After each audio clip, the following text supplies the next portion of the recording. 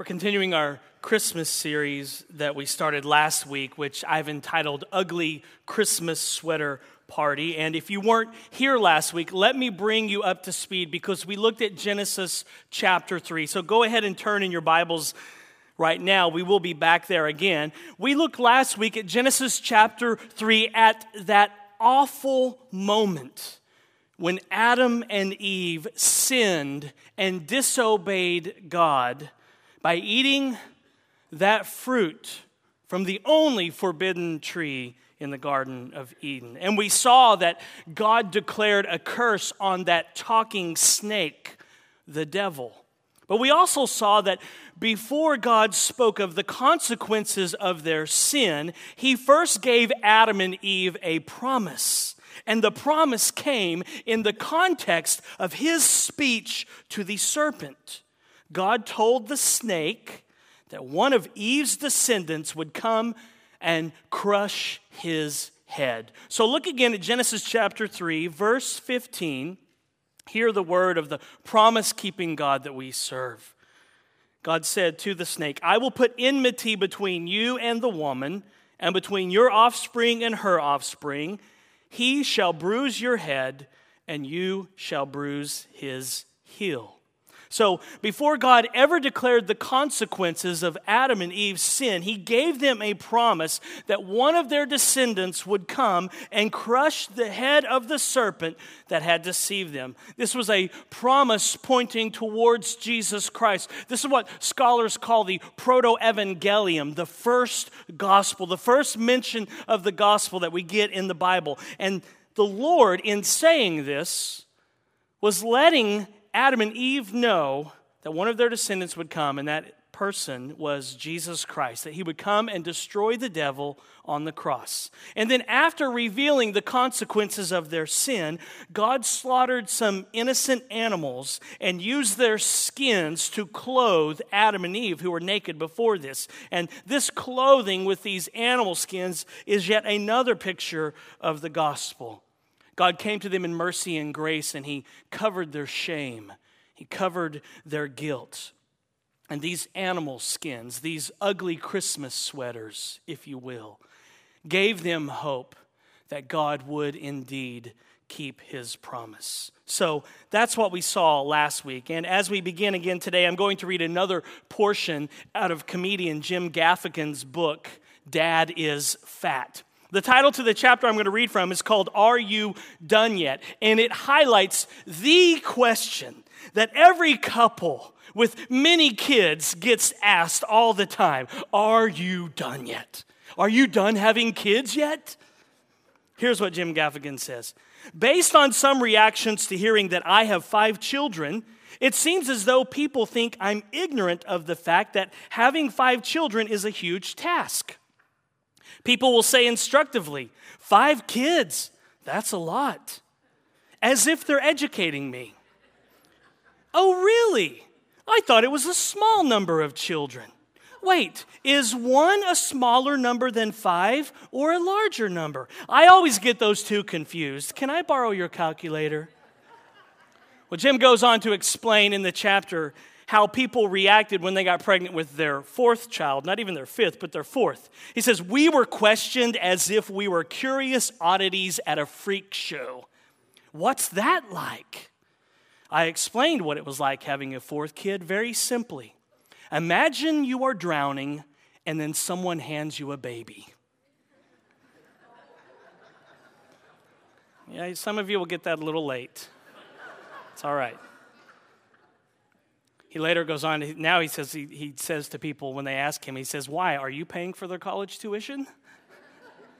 Well, see, that just comes with the turf when you have a large family. You always have people throwing that question in your face, "Are you done yet?" And in my experience with 6 kids, that question is usually followed by, "Are you Mormon?" Or, "Are you Catholic?" And sometimes they ask, "Do you watch the Duggar Show on TLC?" To which I replied, "No, I don't watch the Duggar Show. I watch The Walking Dead. And when there's a zombie apocalypse, I already have an army to help me fight off all the zombies. Good luck to you." Well, This is exactly the kind of thing that Adam and Eve would one day experience, because Genesis 5 tells us that they went on to have many more children. They would eventually get the question, "Are you done yet?" thrown in their face. But before they had many other kids, before they were looked at as that weird couple with a bunch of kids, and before one of their promised descendants would come and crush the head of the serpent, they would first have to have their first baby. Before they could be a large family, they had to have their first kid, and that was all new to them. So you can imagine how they reacted to God telling them that they would have a child. After they put on their ugly Christmas sweaters, those animal skins that God had made for them, perhaps Adam said this, and this is kind of the way I like to think it played out. Perhaps he said, "Let me get this straight, Lord. She's going to have a baby? What's a baby? Where does it come from? Wait, what, in there? In her stomach? One of us is going to be in there? For how long again? How does it come out again? I think I feel faint. I have to sit down. This is weird." And so perhaps as Adam is passed out, Eve asks God, "We're going to have another one of us, just like us? How does that work again? And exactly what do you mean by multiply your pain?" But seriously, I want you to think this morning. Think about their fear. If you've just read through the Bible and never paused to think about the fear that they must have been experiencing, think about the fear that Adam and Eve had as they had to leave the garden that day. Think about how Satan would have been accusing them and reminding them of their sin in eating that fruit. Think about how the devil would have thrown that sin in their face. Think about how the fact that there were only 2 Christians, only 2 believers on the planet at this point.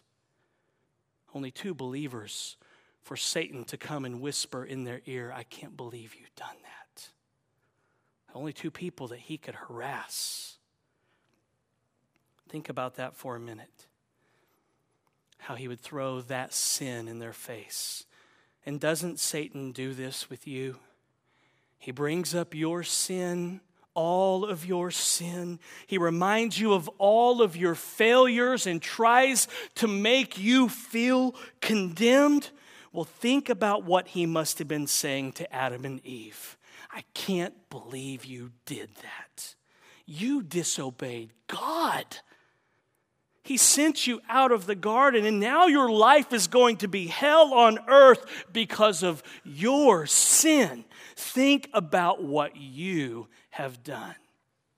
And then think about how scared they would have been on that first night.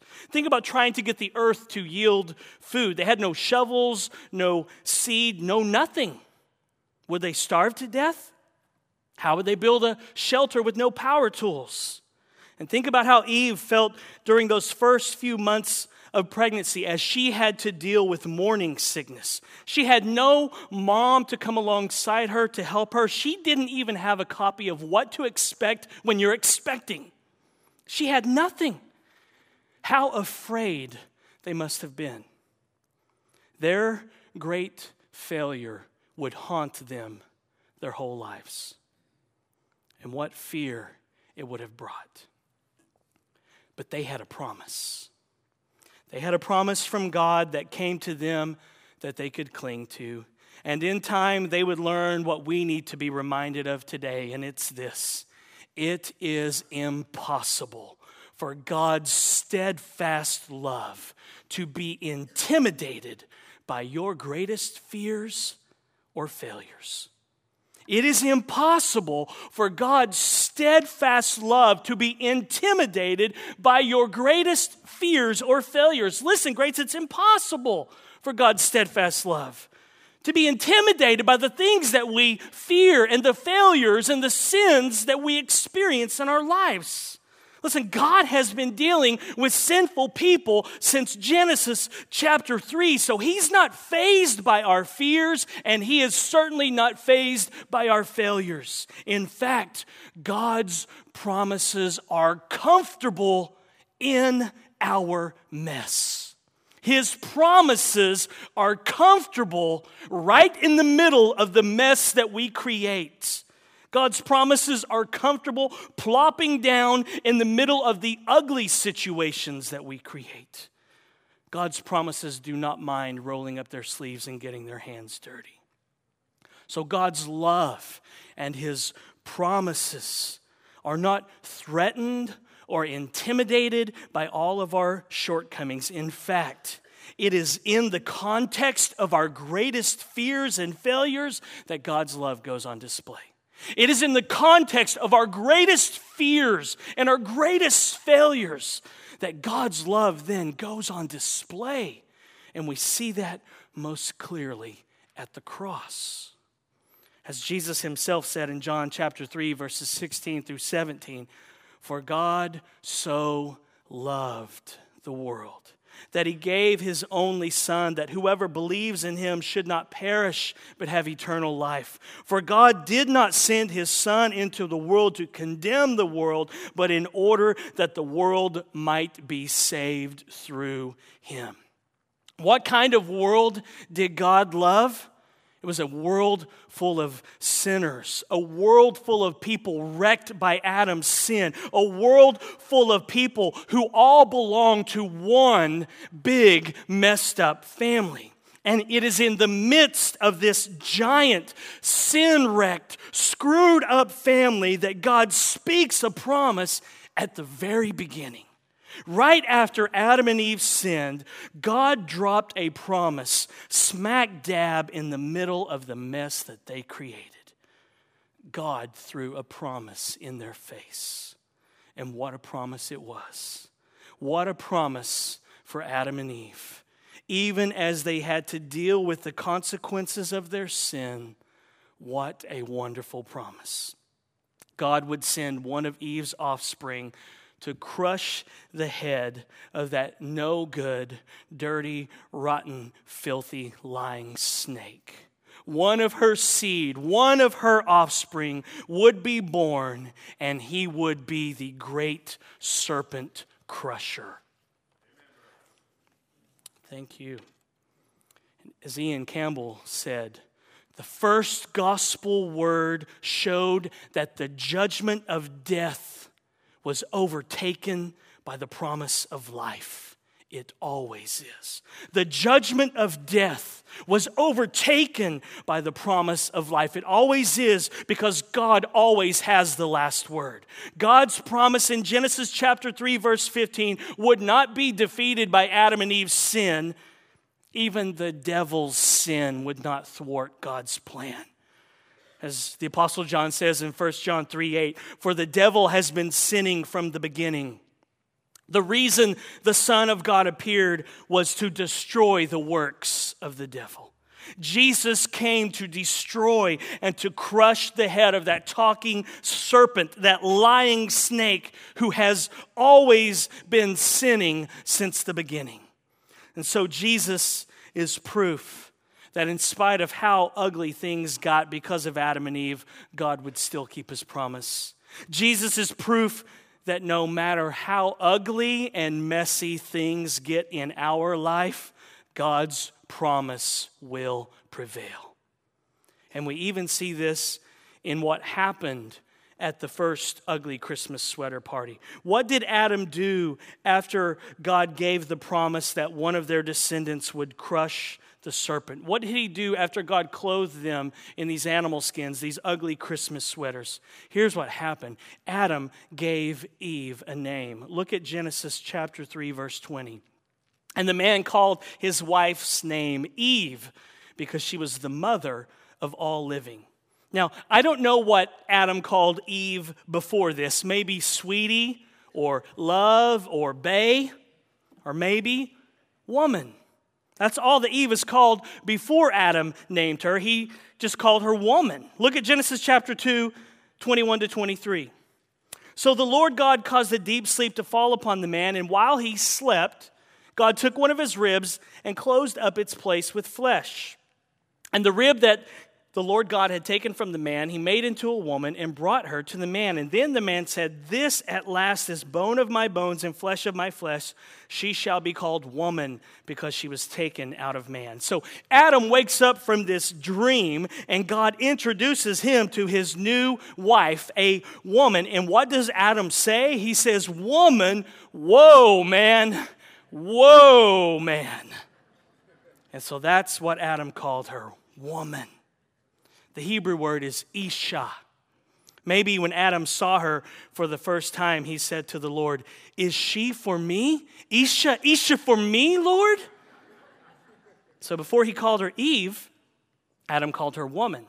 Now, I know you ladies would not like to be called woman. Now, John Lennon wrote one of my favorite songs to Yoko Ono called Woman. It's on his Double Fantasy album. But I imagine most of the ladies here do not want their significant other referring to them as woman. If you refer to your wife as woman, men, I have a feeling you will be sleeping on the couch. There's a famous story in the Magness family of one time we were in the garage at my grandfather's house working on this riding lawnmower, had it apart, and my grandmother sticks her head out of the kitchen into the garage and she says, "Ralph, touch the red wire to the green wire." And my grandfather looks at her and he says, "Woman, get in the kitchen and do something you know how to do." You don't want to do that, men. But remember, this is before the fall, before Adam and Eve rebelled against God. So there was no sin yet. So Adam could get away with calling Eve woman. But after they sinned, and after God told them that their offspring, one of their offspring would come and crush the head of Satan, that talking serpent, it is then that Adam calls her Eve. And Genesis 3:20 tells us why. Because she was the mother of all living. Now, you probably have a footnote in your Bible that says something like Eve sounds like the Hebrew word for life giver, and it resembles the Hebrew word for living. In Hebrew, it's not Eve as we know it in English. In Hebrew, it's Hava. Maybe Adam was saying, "I can't live without you. I need you. I gotta Hava you. You're my everything. I gotta have you. I gotta Hava you," perhaps. That's at least how I feel about my wife. I need her. So Eve goes from being called Isha to Hava, from woman to Eve. But what's interesting as you keep reading the Bible is that 2 times in the Gospel of John, Jesus calls his mom woman. I don't know if you've ever noticed this, but I always thought it was really weird that Jesus would call his mom woman. And he does it at the very beginning of his ministry, and he does it at the very end. In John chapter 2, Jesus' mother, Mary, asks him to perform a miracle and to turn some water into wine. So they're at this wedding. They run out of wine. Mary is freaking out and panicking. She's fearing for what's going to happen. And she comes to Jesus, and she's like, "Can you do something? Do that Jedi Knight Force thing that you do?" And what did Jesus say to her? John chapter 2, verses 1-4. On the 3rd day, there was a wedding at Cana in Galilee, and the mother of Jesus was there. Jesus was also invited to the wedding with his disciples. And when the wine ran out, the mother of Jesus said to him, "They have no wine." And Jesus said to her, "Woman, what does this have to do with me? My hour has not yet come." Why does Jesus call her woman at his very first miracle? I mean, it's your mom, Jesus. Just call her mom or mommy or mama. But he does it again on the cross. Before he died, Jesus once again called Mary woman. In John chapter 19, verses 25-27, it says, "But standing by the cross of Jesus were his mother and his mother's sister, Mary, the wife of Clopas, and Mary Magdalene. And when Jesus saw his mother and the disciple whom he loved standing nearby," that's John, "he said to his mother, 'Woman, behold your son.' And he said to the disciple, 'Behold your mother.' And from that hour, the disciple took her to his own home." Now, why does Jesus call his mom woman at the beginning of his ministry, where he mentions his hour, his death on the cross, the reason he came? And then why, as he hangs on the cross in that moment, that hour, Why does he call her woman again? It's hardly what a mom expects her son to call her. So why did Jesus do that? Here's why. In showing his glory in his first miracle at the wedding at Cana, and mentioning his hour at that time, his death on the cross, and when he died on the cross, Jesus was making a statement.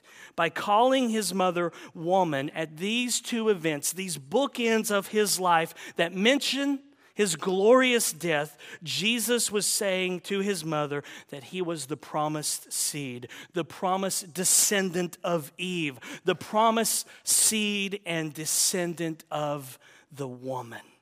He was saying that he was the promised seed of the woman of Eve, who had come to crush the head of the serpent. So when Jesus called his mother Mary woman 2 times, he was not being disrespectful. He wasn't being a jerk. He wasn't dishonoring his mother. He was actually providing her with comfort.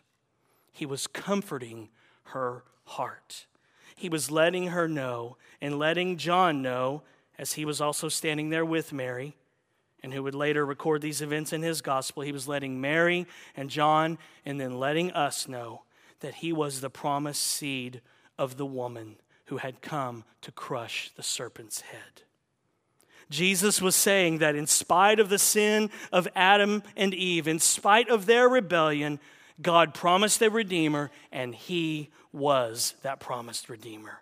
So when you hear Jesus call his mom woman 2 times in the Gospel of John, you need to hear in that the echo of Genesis 3:15. He shall bruise your head.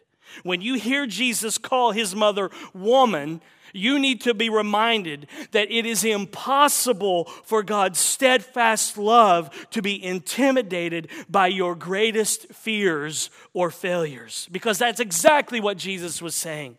Jesus was comforting his own mother as she watched her firstborn son dying a vicious, brutal death on the cross. He was comforting her and letting her know that even though this moment of great fear was breaking her heart, he was the promised seed of the woman. Imagine, think about the fear that's in Mary's heart as they begin nailing Jesus to the cross. He was letting her know in the moment of her greatest fear, he was the promised seed of the woman. As Mary watched her baby die on the cross, her baby boy was comforting her and letting her know that he was the promised seed of Eve, the promised seed of the woman, and that it would be through his death that he would crush the head of Satan. That's good news if you are a human being born into this world and wrecked by Adam's sin. And you are. That's good news for me and for you. Well, there's another ugly Christmas sweater party that we need to look at, and it happened with Abraham and Sarah. The promised seed would come one day, and God reiterated that promise to Abraham, but then Abraham decided to take matters into his own hands. Remember what happened in Genesis chapter 15? Yahweh, the sovereign Lord, appeared to Abraham and promised him that his seed, his descendants, would be as numerous as the stars in the sky. And Abraham was dumbfounded because he didn't have any kids yet. But he believed God's promise. And Genesis 15 says he was credited with righteousness. He believed God's promises that one day he would have many kids. He believed God's promise that one day he would have many kids, and that one day he would have this question thrown in his face. Are you done yet, Abraham? In spite of his age and Sarah's age, in spite of Sarah's age and barrenness, one day people would say to Sarah, are you done yet? So Abraham believed God's promise. But then he took matters into his own hand. Instead of trusting in and waiting on God's promise, Abraham and Sarah took matters into their own hands. Sarah told Abraham to go be with her servant Hagar so that she could get pregnant, and then they would have an heir through which God's promise could come true. And Abraham did it. He listened to his wife, and boy, did it cause drama. How did Abraham not figure out that this was going to end bad? I mean, what drama ensued? What a mess. What a dysfunctional family. I want a baby. I'm barren. God promised one. Go sleep with my servant and let's get a baby. That's going to end bad. And so Sarah hated Hagar and ran her and the boy off. And so God appeared again to Abraham and Sarah in Genesis 17 and told them that Sarah would indeed get pregnant and that they would one day have a large family like the Duggars or the Magnesses. So now let's pause, and I want you to think about this for a minute. Sarah was going to get pregnant as a very old lady. She was 90 years old. And if you were their neighbors back then, you would not have made the mistake that some men make when they ask a lady, "Are you pregnant?" And they're not. Have you ever done that, men? Don't do that. That is the worst feeling that any human being can experience. Well, you would not have done that with Sarah because it was not even a possibility. She was 90 years old. Would you ever ask your grandma if she was pregnant? No way. So there's no way anybody was going to ask Sarah if she was pregnant, because what 90-year-old woman gets pregnant? But causing a 90-year-old woman to get pregnant was nothing for God. In fact, the promise that he gave to Adam and Eve was what was behind Sarah getting pregnant. The promised seed of Eve would come from and through Abraham's family line. And because God promised it back in Genesis chapter 3, Sarah's pregnancy was already a done deal. In Genesis 17, after God told Abraham that Sarah would indeed get pregnant, Abraham laughed. Remember that? Abraham laughed. And then Sarah laughed. And then God came to her and he said, "You laughed." And she said, "No, I didn't." And how did God respond? Can you imagine laughing at something that the living God says to you is going to happen? Can you imagine laughing at God when he says this is going to happen? You're like, yeah, right. And so how did God respond to Sarah? I love this. He's so merciful. He just says, "No, but you did laugh." That's all he says. Grace, do you understand how merciful he is to us when we sin? How merciful when we doubt his promises? How good he is to us when we create mess in our life because of our sin? He doesn't come to condemn us. He just comes and he speaks the truth and says, "Yes, you did it." Oh, I hope you are flabbergasted this morning at how good and merciful Jesus is. And so Abraham laughed and said, "How, God? I'm 100 years old and she's 90. Abraham doesn't even understand how it's even a possibility, but God tells him it's already a done deal. In Genesis 17:19, it says this: God said, "No, but Sarah, your wife, shall bear you a son, and you shall call his name Isaac, and I will establish my covenant with him as an everlasting covenant for his offspring after him." The Hebrew word here that gets translated as your wife in verse 17 is the Hebrew word Isha, which means woman. It's the exact same word that Adam used of Eve before he gave her the name Eve. And the Hebrew phrase here that he says, your wife shall bear, it's a participle in the Hebrews, and it means that she's giving birth. She's bearing right now. In other words, it was already in the process of happening. But Sarah would not get pregnant for another 3 months, and then she would not give birth until 1 year later. So how can God say that Sarah was bearing a son right then? She wasn't even pregnant yet. Here's why God could use a Hebrew participle and say that Sarah was bearing a son right then, even though she was not pregnant and wouldn't be for 3 months and wouldn't actually give birth for another year. Here's why. Because God promised it. It was as good as done. And so I want you to imagine here. Can you imagine being 90 years old and giving birth? Don't you think that Sarah was scared to death? Am I even going to survive this pregnancy? I've seen girls in their teens and early 20s die giving birth. How in the world am I going to make it? I'm 90 years old. I'll be 91 by then, and every year counts at that point, I think. Well, once again, You have a very messy family situation with a lot of drama, and God drops his promise right into the middle of this mess. God shows up, and even though both Abraham and Sarah both laughed at God, he was merciful to them. And he still threw his promise in their face. He threw his promise right into the middle of their dysfunctional family. And this is what is so comforting about our God, Grace. God's promises are comfortable in our mess. They're at home in the mess that we create. God's promises are comfortable plopping down right into the middle of the ugly situations that we create in our lives. God's promises do not mind rolling up their sleeves and getting their hands dirty. And this is exactly what you discover as you keep reading the Bible after Genesis 3, after the first ugly Christmas sweater party. When you fast forward not very far from creation, you see the seeds of an ugly, messy Christmas. The fall, the rebellion of Genesis 3, and then what follows after that? Adam and Eve have kids, and one of them kills his brother. And then God wipes out the entire world except for Noah and his family. And then Noah gets drunk right after this. I want you to imagine this. Think about this. Right after Noah witnesses God wipe out all of humanity with the flood, what does he go and do? He gets drunk. The only words that we have of Noah that are recorded in the Bible smell like alcohol. When Noah finally speaks in the story, his breath reeks of alcohol. He might still be buzzing a little, and he's got a hangover. God's promises and his steadfast love are totally comfortable entering into our mess. Fast forward to the patriarchs, and you see a whole lot of mess in the book of Genesis. Then the nation of Israel messes up. They roam the wilderness for 40 years.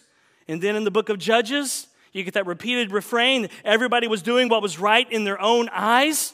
Have you read Judges 19 lately? Do you know what happens in Judges 19? A woman gets raped, and then she dies, and the man chops her body parts up into 12 pieces and puts them in 12 packages, and then calls UPS, and they pick them up, and they ship her body parts all over Israel to say, look how messed up we are. Have you read Judges 19 lately? And people say the Bible's boring. And then all the kings blow it big time. Saul, David, Solomon, and then the kings after them. And then you get to 2 Kings 11, where there is one baby boy left of the promised royal line. Athaliah loses her mind, crazy woman, goes on a killing spree, wipes out everyone in the royal family, except there's one baby boy left that came from Eve's line and through Sarah. One boy left in the promised family line, and they have to hide him so that he's not killed. Think about that. All it would take is one bout of pneumonia, and the promised line, the promised seed would not come.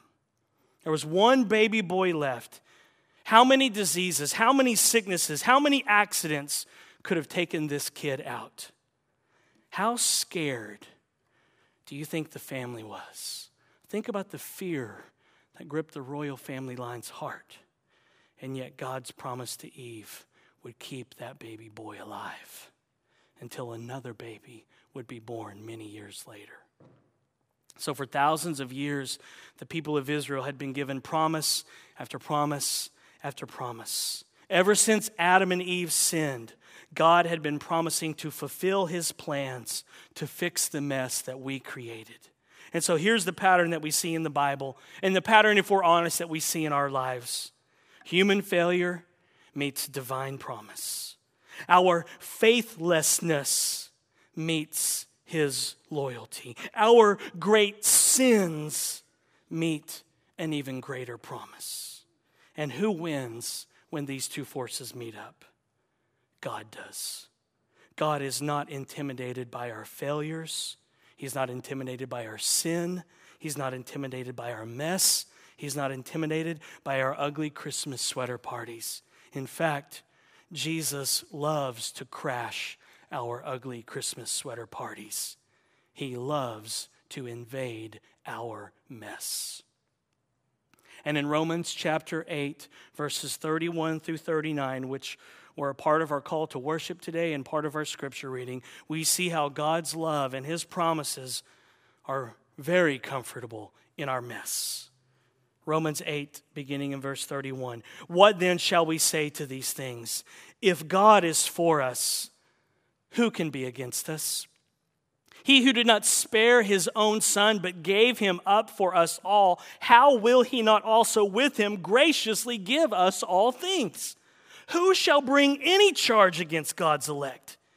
It is God who justifies. In other words, we don't justify ourselves. Who's going to bring a charge against those that God has declared righteous? Can we? Can Satan? No one. It's the living God who justifies sinners who trust in him.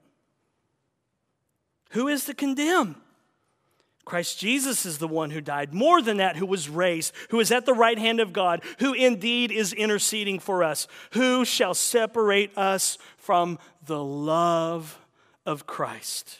Shall tribulation or distress or persecution or famine or nakedness or danger or sword, you can add, or our sin, our mess, our dysfunctional family, as it is written, for your sake we're being killed all the day long. We're regarded as sheep to be slaughtered. No, in all these things we are more than conquerors through him who loved us. For I am sure that neither death nor life, nor angels, nor rulers, nor things present, nor things to come, nor powers, nor height, nor depth, nor anything else in all creation, no terrorist group, no political party, no government will be able to separate us from the love of God in Christ Jesus our Lord. Nothing can separate us from God's love. Not our failures, not our fears, not even our sins. Even though Satan is always throwing our sins in our faces, even our sins cannot keep us from God's love. Think about how Satan must have thrown Adam and Eve's sins in their faces. They were the only believers on the planet. He had no one else to harass, no one else to bother. Perhaps it was nonstop. Think about how Satan must have thrown Abraham and Sarah's sins in their faces. You slept with another woman who was not your wife just to get a baby? How could you? He promised you a son and you went and did that, Abraham? Sarah, come on. Think about how Satan does that to you. Think about how Satan will tell you that God's love for you must be diminishing because of all of your sin, because of all of your rebellion, because of the mess that you've created in your life and in your family. Think about that and then remind yourself that it is impossible for God's steadfast love to be intimidated by your greatest fears or failures. And then do what Martin Luther said. Luther was plagued by the constant reminders of his sin because the devil kept bringing them up to him. Luther was used to hearing about his fears, used to hearing about his failures from the devil. So he gave some seasoned pastoral advice to Jerome Weller, a young man who lived with Luther and his wife and for about 8 years and actually tutored their kids. Well, in a letter written to Jerome Weller in July of 1530, listen to Luther's advice. He says, when the devil throws our sins up to us and declares that we deserve death and hell, the same thing he did with Adam and Eve, Abraham and Sarah and us, we ought to speak thus. I admit that I deserve death and hell. What of it? Does this mean that I shall be sentenced to eternal damnation? By no means. For I know one who suffered and made satisfaction in my behalf. His name is Jesus Christ, the Son of God. And where he is, there I shall be also. When the devil throws your sins up in your face, remind him that it is impossible for God's steadfast love to be intimidated by your greatest fears or failures. And remember that it is precisely our mess that is the raw material that God uses to bring about redemption. Your mess, the mess you create in your life and in your family, that's the raw material that God uses to bring about redemption. The all things of Romans 8:28 includes our mess, includes our sins, includes our fears, and includes our failures. Our family drama, our dysfunctional families are the raw material that God uses to bring about redemption and to work for our good and His glory. Please let me say that again. Your family drama, your dysfunctional family that's going to get together next week, that's the raw material that God uses to bring about redemption and to work for your good and for His glory. You see, Jesus specializes in joining family drama and bringing good out of it. Jesus is thrilled to enter your pain and to enter your mess and to enter your junk and to enter your ugly family situations and then to work in such a way that it will result in your good and the glory of His name. You can trust Him for that. Your sin, your mess, your drama is no match for Him. No match for His promises. Jesus is the Redeemer, and He specializes in redeeming awful situations. Trust Him. Find a promise in His Word and hang on for dear life, and then preach it to yourself. Maybe you've blown it and you feel condemned. Romans 8:1. There is therefore now no condemnation for those who are in Christ Jesus. Maybe you're scared. Psalm 125. As the mountains surround Jerusalem, so the Lord surrounds His people from this time forth and forevermore. Maybe you need help. I just came upon this promise this morning, was clinging. I was like, I need help preaching this sermon, God, because I stayed up too late watching a 13-second fight. Some of you know what that's about. I need your help to preach today. I'm tired. Psalm 34:17. When the righteous call for help, the Lord hears. Help is the one prayer that I pray the most. I would lay in bed many times at night and just say, help, help, help, because I don't even know what to pray anymore. Just help is all I have. Grab a promise in God's Word, drag it down into your mess, and hang on like a pit bull, and then rest. And then rest knowing that even if you don't hang on to His promises, even if you doubt, even if you struggle to trust, even if you struggle to believe His promises, Jesus is going to redeem your mess anyway. That's the good news of the gospel, is that even though we're too tired to hang on to His promises, we doubt, we don't have faith, we struggle to believe His word, even in that moment, the good news of the gospel is that Jesus is going to redeem your mess anyway. He's that good. He's that kind. He's that merciful. He's that sovereign. And as the song we're about to sing says, peace on earth and mercy mild, God and sinners reconciled. Will you repent of your sin today and believe and trust in Jesus, the great Redeemer? It's why He came. As the song continues, mild He lays His glory by, born that man no more may die, born to raise the sons of earth, born to give them second birth. Hark, listen. Listen to what the angels are heralding.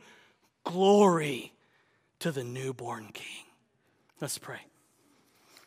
Father, how merciful You are.